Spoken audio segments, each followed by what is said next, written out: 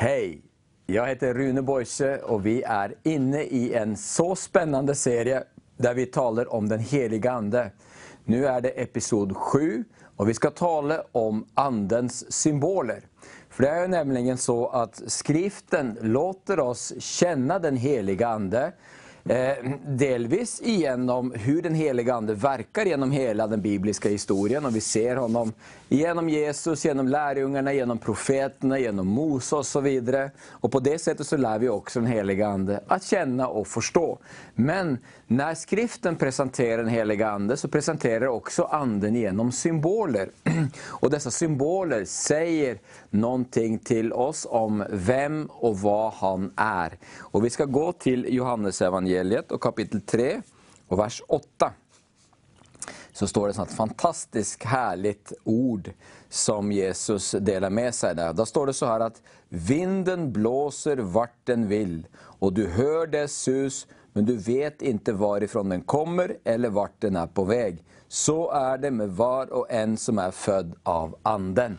Här använder ju Jesus, det grekiska ordet som används här är pneuma. Pneuma betyder andedräkt, det betyder anden och det betyder vind. Så Jesus när han säger så här att vinden blåser vart den vill, man vet inte varifrån den kommer eller var den går. Så skulle han lika gärna kunna sagt anden blåser vart han vill, man vet inte varifrån han kommer eller varifrån han går. Och det är helt uppenbart att Jesus här inte talar om nordavinden eller sönnavinden i Israel, han talar om anden. Att anden, den blåser hur han vill. Vi vet inte varifrån han kommer eller var han går. Men vi kan höra hans röst, säger han. Är inte det fantastiskt? Han säger ju, vi har ju läst tidigare program i Johannes evangeliet kapitel 14. När han talar om att han ska be Fadern och Fadern ska sända denna hjälparen, den heliga ande. Som Jesus här kallar för sanningens ande.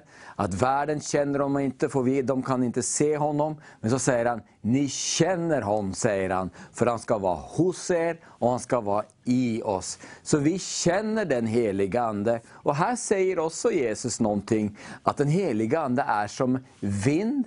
Vi kan liksom inte skruva på den heliga ande och säga att heliga ande, idag så skulle jag vilja ha det på det här sättet. Eller när jag då som predikant kommer in i en församling eller in i en situation där jag ska dela med mig ordet och liksom agera i den heliga ande. Så kan inte jag säga, den heliga ande, jag skulle vilja ha dig på det här sättet idag. Den heliga ande är chefen.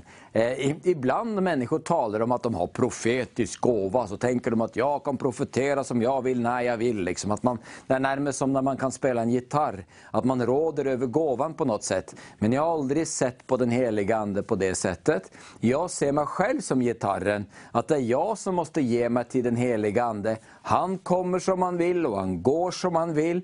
Men jag kan höra hans röst. Så är det med var och en som är född av den heliga ande, säger Jesus. Så då kan jag ödmjuka mitt hjärta. Och när vi känner den heliga ande så blir vi mer och mer i stand till att följa hans anvisningar och hur han leder oss. För inte i höstas så skulle jag åka iväg och klippa mig. Och jag jobbar ju som en av pastorerna på Livets Ord och har ofta mycket att göra. Så jag tänkte jag åker till den närmaste frisören. Så jag satt i bilen på väg dit. Och så var det som att vinden började blåsa i min ande. Det var ingen stark signal alls. Ibland, jag undervisar ju bibelskoleelever och ibland så hör man dessa bibelskoleelever, de vill liksom, anden ska tala till mig. Så tror de att några ord som kommer till hjärnan var Guds ande som talar. Och så känner de sig snurriga, var det Gud eller inte Gud. Jag hör väldigt sällan Gud tala på det sättet. När man får kunna och undervisar så är smörjelsen över en. Och då kan man liksom känna väldigt tydligt andens vind och ledning. Men väldigt ofta så hör man den heliga ande inte som ord, bom, bom, bom. Mer om man känner av saker, ett inre vittnesbörd, sådär. I det vanliga livet ska man liksom i ett samtal eller någonting känna av att anden är där i samtalet. Ibland, som igår så samtalade jag med en person som har gått en ganska lång tid och inte riktigt känt att hon har kommit ut i ting som hon har haft på sitt hjärta. Och så berättar hon om gudsupplevelse hon har haft nu under nyår. Och när hon sa det så fick jag goosebumps. Jag bara kände som att jag frös på hela kroppen när hon pratade om det. Och så förstod vi som en bekräftelse på vad hon sa, att anden kom som en vind och bekräftade det hon sa. Så den heliga ande har olika sätt att kommunicera till oss. Och vi kommer att komma tillbaka till det. Men när jag då satt i bilen och skulle åka och klippa mig, så kände jag liksom som att min ande aktiverades. Så ska jag kunna säga, att min ande väcktes till liv. Och så började jag be i tånger. Och så hade den tanken att jag inte ska åka till den frisören, men jag ska åka till en frisör lite längre bort. Och då tänkte jag, nej men då tror jag att det här är Gud. Det är inte alls så att jag känner liksom jag ska gå på ett café och så bara känner jag, nej, gå till det kaféet. Eller jag ska köpa liksom det här till lunch och känna, nej, det är inte alls så. Det är inte alls så att den ande liksom kommer in i min vardag och leder mig hit eller dit. Jag upplever verkligen mycket av andens närvaro när jag på morgonen kommer upp och ber och söker Herren och söker mig in till hans hjärta. Att han talar till mitt hjärta och leder mig i olika riktningar när jag ber. Och ibland så kan jag få svar på mina frågor. Är det större saker som jag vill ha hjälp med, så kommer han in där och hjälper mig att rikta mitt hjärta åt rätt håll. Ibland så tar det tid, man får söka honom och vänta in svar. Och ibland så tar det inte lika lång tid. Men vissa saker kan ta väldigt lång tid, och då får man bara ha ett tålamod i sig och vänta in svaret och lita på att Gud kommer när han ska komma, och inte liksom bara vara stressad eller missmodig eller besviken för att det inte händer, eller försöka pressa fram ett svar som inte är moget än. Men så jag åkte då till den här andra frisören, och det roliga var då, det var kurder som hade den här frisörsalongen. Och den här personen då som klippte mig, vi började prata och jag berättade att jag har varit i alla de 3 kurdiska provinserna i norra Irak. I Sulaymaniyah och i Dahuk och där Erbil då. Och han var så otroligt fascinerad över att jag hade varit i Irak, och han undrade vad jag hade gjort där i Kurdistan, och han var väl liksom identifierad med sin kurdiska identitet. Och han bara, vad gjorde du där liksom?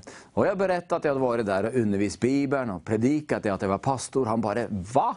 Kan man predika i Kurdistan? Och så initierade världens underbaraste samtal om kristen tro, och han var så nyfiken. Och då förstod jag väl varför den heliga ande på något sätt uppmuntrade mig att åka till den frisören och inte den jag hade tänkt till. Han hade förutbestämt ett möte där jag skulle få kunna dela med mig av min tro med den här frisören då. Så kan den heliga ande leda oss. Jag kommer ihåg ett annat tillfälle. Jag var ung. Min fru och jag, vi flyttade ut på missionsfältet 1992. Livets ord hade ju då precis, eller inte så lång tid innan. I 88 började på riktigt vårt missionsarbete ut i det som var Sovjetunionen på den tiden. Ulf Ekman var pastor på den tiden, hade sett en syn, ett tåg som gick in i djupa Ryssland, och att unga människor predikade och delade ut bibeldelar och så, och att liksom evangeliet skulle pressa sig in i Sovjet, det som var ateistiskt på den tiden. Och vi gjorde verkligen så, vi åkte in, vi fick ju faktiskt hyra ett tidigare komsomoltåg, alltså KGB använde för att propagandera för kommunismen. Och det tåget hade de inte behov för längre, så vi fick hyra det. Och i 2 somrar så åkte vi längs med Transsibirska järnvägen och predikade evangelium i stad efter stad. Det var helt våldsamt. Och sen så började vi åka ut och skicka team och predika i dessa städer och etablera församlingar. Och min fru och jag, vi åkte på team till Irkutsk. Och ända upp med 50-60 nyfrälsta och döpta människor som vi behövde ta hand om. Och där fick vi frågan då om vi kunde flytta till Tadzjikistan.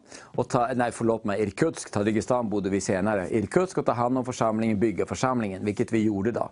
Så i 1992 flyttade vi ut. Jag var en väldigt ung, oerfaren missionär på den tiden. Hade varit kristen i 4 år, var 25 år gammal och var verkligen beroende av den heliga ande, ska jag säga. Och där ute när vi kastade ut i den missionsverkligheten som vi kom till, Sibirien Ryssland du ser på TV, det är ju massor av problem i det landet nu, men den gången då var det ett totalt kaotiskt samhälle, ingenting fungerade, allt hade raserats när kommunismen tog slut och inga nya strukturer var byggt upp, så 90-talet var kaotiskt, det var korrupt, det var kriminalitet, det var maffia, det var fattigdom, osäkert, och den här situationen kom vi ut till då. Och visste egentligen inte alls vad som väntade oss när vi flyttade dit. Så vi var verkligen beroende av den heliga ande, ska jag säga. Och i sådana tillfällen så dyker han upp. Och bland annat då, så handlar det ju då om att presentera evangeliet till dessa människor och bygga församling som växte, vilket var väldigt spännande. Och vid ett tillfälle då så predikade jag som vanligt på söndag i kyrkan.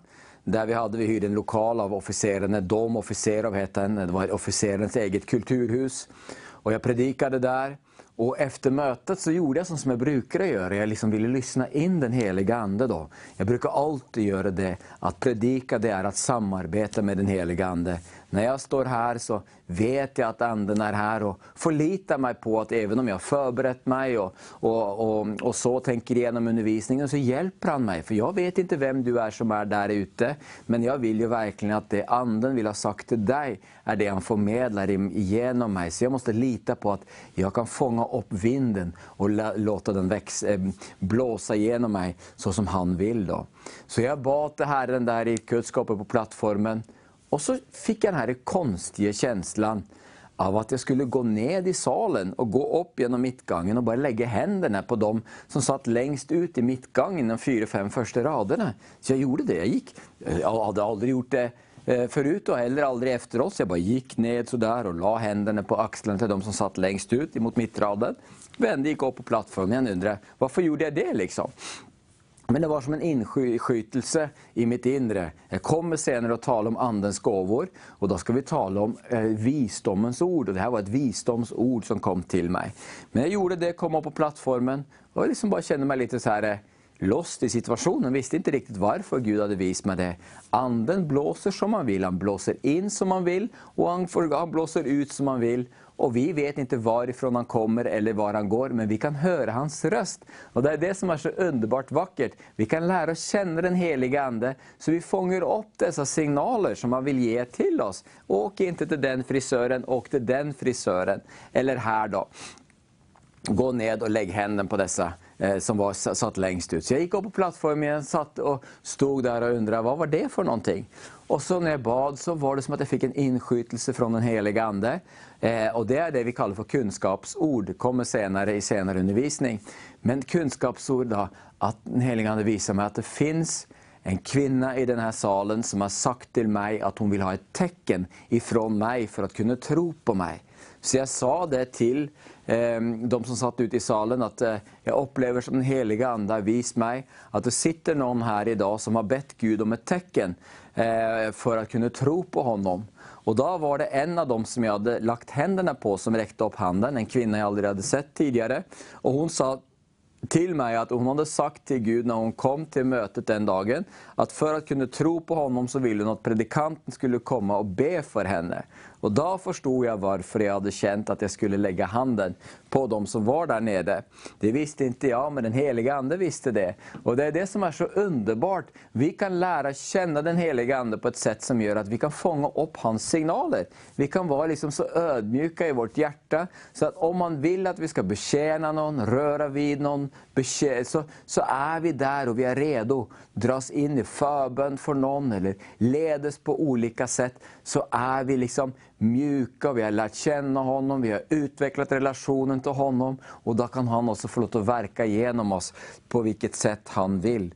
Så anden, när vi ska nu tala om andens symboler, så är det ju uppenbart att vinden är en symbol för den heliga ande. Jag ska läsa ett annat helt underbart skriftställe för dig. Faktum är att det kom upp nu när jag öppnar boken. Rakt upp så där. Esekiel kapitel 37 och vers 9. Så står det så här. Esekiel 37 och vers 9. Då sade han till mig, profetera till anden! Ja, profetera du människobarn och säg till anden, så säger Herren Gud, kom du ande från de 4 väderstrecken och blås på dessa slagna så att de får liv. Och så står det att han profeterar till anden, och så kom anden in där i dem och de börjar resa på sig. Så här har vi ett annat, en annan bild på den heliga ande. Han är fortfarande vind, och här ska profeten profetera till anden att han ska börja blåsa från de 4 väderstrecken. Och vad betyder det? Ja, men du och jag, vi bor nu här uppe i Skandinavien. Och vi vet ju väldigt väl att det är en enorm skillnad om vinden kommer söderifrån eller ifrån norr. Och så är det också i Israel. Beroende på var vinden kommer ifrån så har den lite olika karaktär. Och så är det i skriften också. Det finns en mild bris. Det står till exempel om Adam och Eva att Gud in the cool of the day, alltså när kvällsbrisen kom in i Edens trädgård, så kom Gud in för att umgås Adam och Eva. Så att det finns en mild sönnavind som bringar in Guds närvaro. Det är liksom när Guds gemenskapen kommer. Och så gör den heliga ande. Ibland så lyfter han oss in i Guds närvaron. Då behövs ingen höga ljud och mycket kraft och uttryck. Då behövs mildheten, intimiteten, godheten. Och om den heliga ande vill lyfta oss in i tillbedjan, ska inte vi stå där och försöka göra något annat eller dra oss undan. Då ska vi bara följa den milda brisen in till Faderns hjärta. Det finns en östanvind. Skriften talar mycket om östanvinden.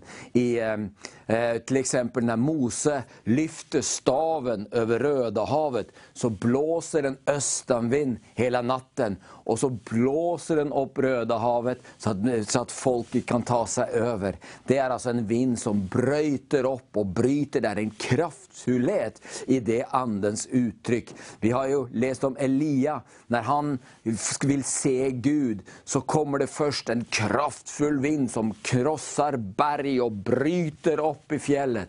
Men Gud var inte i den vinden, står det. Och det betyder att när östanvinden kommer så är ju det ett uttryck för Guds kraftfullhet, för genombrott, för att bryta väg bland hans fiender, för förbönen som bereder väg för honom. Men han är inte själv i den vinden. Så när anden tar tag i oss och vi kommer in i förbön och vi kommer in i kraftfull predikan och kraftfulla andens uttryck, så är det viktigt att kunna ge sig till det. Men det är liksom ingen plats där vi umgås Gud.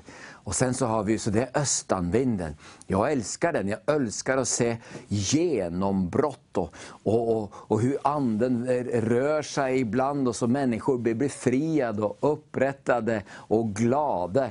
Det är verkligen något underbart i den vinden som sätter folket fri, som bereder väg för Herren och som öppnar upp den andliga atmosfären åt oss. Så har vi ju den vinden som kommer från nord och det här är ju inte doktrinellt på det sättet, men det illustrerar lite av att anden kommer till oss i en sån lite olika karaktär. Och det är viktigt för oss att förstå hur anden blåser in i våra liv, in i vår gemenskap, in i vår bön.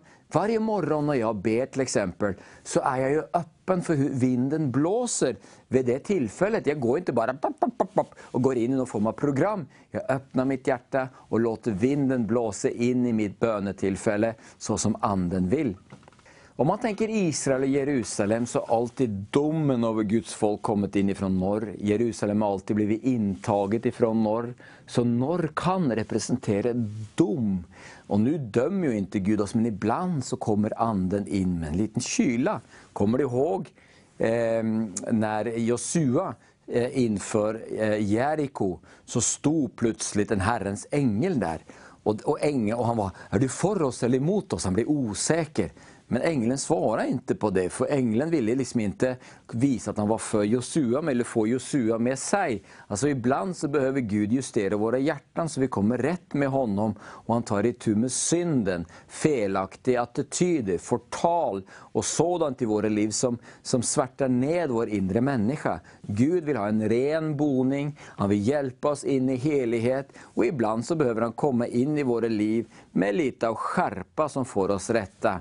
Eller att vi även kanske hjälper någon annan människa, eller jag som predikant. Ibland så ska man inte bara stryka medhårs, man får faktiskt säga sanning som är obekvämt för att Guds helighet ska bo ibland hans folk. Sen så har vi ju västanvinden då brukar jag säga att det är när liksom Väst-Israel, det var ju när skeppen kom in ifrån Medelhavet med alla liksom rikdomar och skatter och gåvor och allt det här. Så då brukar jag säga att det är när andens gåvor kommer, när den heliga ande vill betjäna betjäna sitt folk med profetior eller med helande eller andra saker. Eller inte bara sitt folk, med människor som ska komma i beröring med Guds kraft i allmänhet. Så vi måste lära oss till att kunna vara öppna för hur den heliga ande flödar. Och som jag nämnde då, så finns det ju många olika symboler för den heliga ande. Vi har ju drick er inte fulla på vin, men blir fyllda med den heliga ande. När de på pingstdagen hade blivit fyllda med den heliga ande så trodde man att man var full på vin. Så det finns en sida av den heliga ande som glädjer hjärtat och även ibland kan få oss att agera som om vi var fulla. Så vin är en bild, olja såklart, att oljelampan ska vara fylld. Så att när vi tar vår tid till de andliga disciplinerna, söker oss till Guds hjärta, så fylls ju med olja. Man har molnet till exempel. Molnet i skriften, det är den här tunga närvaron och härligheten. Och ibland så kommer den heliga ande med Guds tung, underbara närvaro. Och så dras vi in i intimiteten och tillbedjan. Och så kan det även bli som när Salomo invigde templet. Det var så tungt att prästen inte längre kunde stå i tältet när molnet fyllde hela tältet. Vi har eld till exempel, att anden är ju som Guds eld som brinner bort synd i våra liv. Men mer än det som får oss att brinna för hans rike. Jag tycker det är så fantastiskt vackert.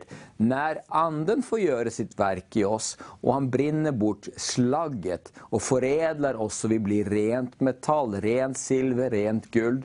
Så blir inte vi tråkiga människor. Det står om Kristus att han var fylld med mer av glädjens olja än någon av hans bröder. Varför? För att han hatade orätt och älskade rättfärd. När vi kommer till en plats där vi hatar orättvisa, hatar synden, hatar det som inte är heligt och rent, och vi älskar det som är rätt i Guds ögon och våra hjärta dras emot det, så blir inte vi tråkiga människor. Då blir vi glada människor, attraktiva människor. Då är vi fyllda med glädjens olja, mer än någon annan tråkboms där ute som ska kolla på allt möjligt konstigt på Netflix och ge sig själv rättigheter till att kunna liksom både leva lite ute i världen och leva ute i Guds rike. Det är inte frihet att kunna liksom leva i synden eller leva ute i gråzonerna i det kristna livet. Lura inte dig själv. Tro inte att du på något sätt etablerar en frihet bara för att du lever så som resten av världen gör. Det är inte frihet. Det är bara total kompromiss. Och det behagar inte Guds hjärta. Frihet, det är att vara fri från det där struntet. Att du måste inte se en film på varenda kväll eller måste fylla dig med allt möjligt konstigt där ute. Men du har en glädje som är mycket större och en frihet ifrån allt det som världen erbjuder. Det är sann frihet och det är det som också gör en människa lycklig. Och där har du Guds eld som bara brinner slaget bort så det blir edelt metall i dig. Jag tycker det är helt fantastiskt. Vi har ju regnet såklart. När den heliga ande regnar över oss så kommer väckelsen, där kommer glädje, där bereds marken så att faktiskt god frukt kan börja växa i våra liv. Där kommer liksom Guds rike närmare till jorden. Så att på det sättet så har vi ju de 4 huvudsymbolerna för den heliga ande. Det är ju vind, vatten, eld och olja. Oljan är också Guds smörjelse. Och det ska vi komma mer tillbaka till i nästa program. Men när oljan rinner ned över våra liv så är ju Guds utrustning till kallelsen till det vi ska göra för honom. Det är det som har kommit över oss. Jag kommer ihåg första gången jag kom i beröring med det. Jag var en helt nyfrälst människa och var med på ett konfirmationsläger. Och jag kommer ihåg hur dessa ledare försökte få uppmärksamheten från konfirmanderna. Men de var totalt ointresserade. De ville bara ha kul och brydsam och kristendom. Konfirmation handlar inte om det, det handlar om pengar och fest liksom. Och när jag stod och lyssnade på dessa ledare som försökte få ungdomsgruppens uppmärksamhet och faktiskt de åt bananer med skal, de åt råägg, de gjorde allt möjligt för att de skulle få uppmärksamhet, så började någonting att koka på insidan av mig. Och jag visste inte vad det var. Jag bara var kristen några veckor. Men det var smörjelsen. Så när det var över och det var på tid att stänga av för kvällen, så bad det så här: kan jag bara få ordet? Och de sa ja. Jag var helt nyfrälst, helt grön. Och jag öppnade munnen, så exploderade det som hade känt inom mig. Och jag bara forsade ord ut. Och jag predikade dessa unga människor om hur idiotiskt det var att leva i synden. Hur meningslöst leva utan Kristus. Hur mitt liv hade varit och hur förvandlad jag var nu efter att ha tagit emot Jesus. Och dessa unga människor satt med öppen mun och lyssnade till mig. Jag var lika chockad som de var. Och när det hela var över, så var det som att det gått av en bomb i mitt hjärta. Och alla satt där och ingen ville gå och lägga sig. Och ingen ville göra det de ville innan. Det var bara, vad gör vi nu? Och då, sakta men säkert, så blev liksom en efter en kristna under den konfirmationslägren. Så smörjelsen bryter åket. Smörjelsen förmedlar Guds övernaturlighet och Guds kraft till vår omgivning. Smörjelsen utrustar oss till tjänst. Smörjelsen är det som lägger sig över oss så att vi kan göra Guds vilja på jorden. Och det är inte bara i det som har med predikan att göra. Om du är en busschaufför så har du smort till det. Jag har verkligen upplevt att Gud har välsignat mig som pappa. Jag har 3 troende barn idag. Han har välsignat mitt äktenskap, vår ekonomi. Alla områden där du är satt i livet vill Gud vara med och välsigna dig. Så om du lyfter det upp till Gud och ber och välsignar det, så kommer han att svara med smörjelsen och lyfta dig över i en övernaturlig dimension, för det att den heliga ande är din hjälpare. Så amen, det där är underbart.